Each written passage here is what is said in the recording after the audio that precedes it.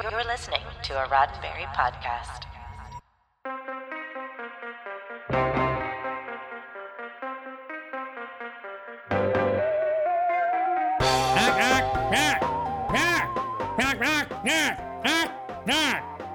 That's Martian for I'm Ryan Myers, and this is your SciFi5, 5 minutes of science fiction history for December 13th.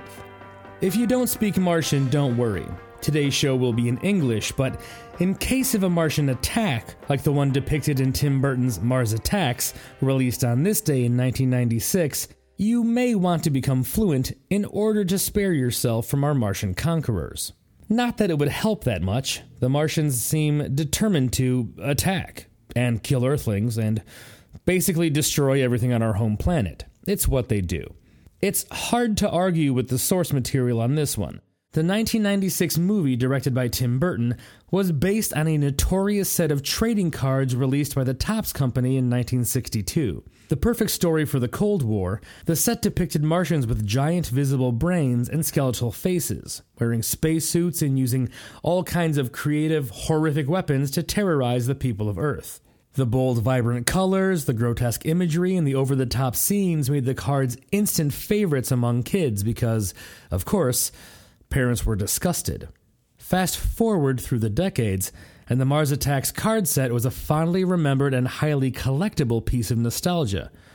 Add it all up, and you've got the perfect fodder for the whimsical yet creepy creative style of Tim Burton, riding high on the success of projects like Ed Wood, Beetlejuice, and 2 Batman movies. He handed the writing over to Jonathan Gems, who used the original cards as source material, but was unaware that on the back of each there was already a story being told, a paragraph at a time. The script came together, though, with a handful of rewrites and, naturally, credit to the 5 writers of those original trading cards. Burton settled on a solidly retro look. If the props and set pieces didn't look like they came right out of a comic book, they existed playfully somewhere between 1950s and 1980s B-movie chic. Even the Martians were rendered in CG with a herky-jerky style of movement to give them the look of stop-motion animation from earlier days of film special effects. And then there was the cast. More on that when we come back.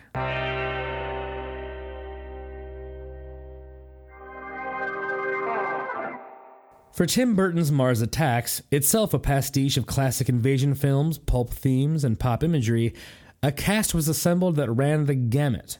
Boasting more than 20 main characters, we could spend way more than 5 minutes on each. Former James Bond Pierce Brosnan shares the screen with Sex and the City star Sarah Jessica Parker. Danny DeVito drops in, and so does Martin Short. The First Lady is played by Glenn Close, not to be outdone by the President, played by Jack Nicholson. Pam Grier, Michael J. Fox, Jack Black, Natalie Portman, Jim Brown, Tom Jones, because, come on, Tom Jones. The movie very clearly had its tongue firmly planted in its Martian cheek, with a high body count as sadistic aliens gleefully vaporized an all-star cast.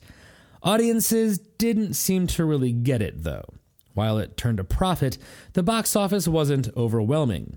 The product tie-ins were there, but mostly dried up soon after release. Most critics were lukewarm, seemingly split on whether the send-up of alien invasion movies was too true to its source material or not serious enough. You can't please everyone. But a funny thing happened. Just like those original Topps trading cards, the movie got its own cult following, and years later is seen by many as a Tim Burton classic. Coming full circle, the cards themselves have gained a new life too. The original set will cost you a fortune, but it's been reprinted as cards and books, and Topps even put out a limited set in February of 2021 featuring Elon Musk turning his attention to attack Mars. And just because we are firmly in the 2020s, there is, of course, an NFT set for Mars Attacks, just in case you need to horrify your parents with all new technology too. This has been 5 minutes of science fiction history, your daily Sci-Fi 5 for December 13th. Sci-Fi5 is produced by Roddenberry Entertainment, executive producer Rod Roddenberry.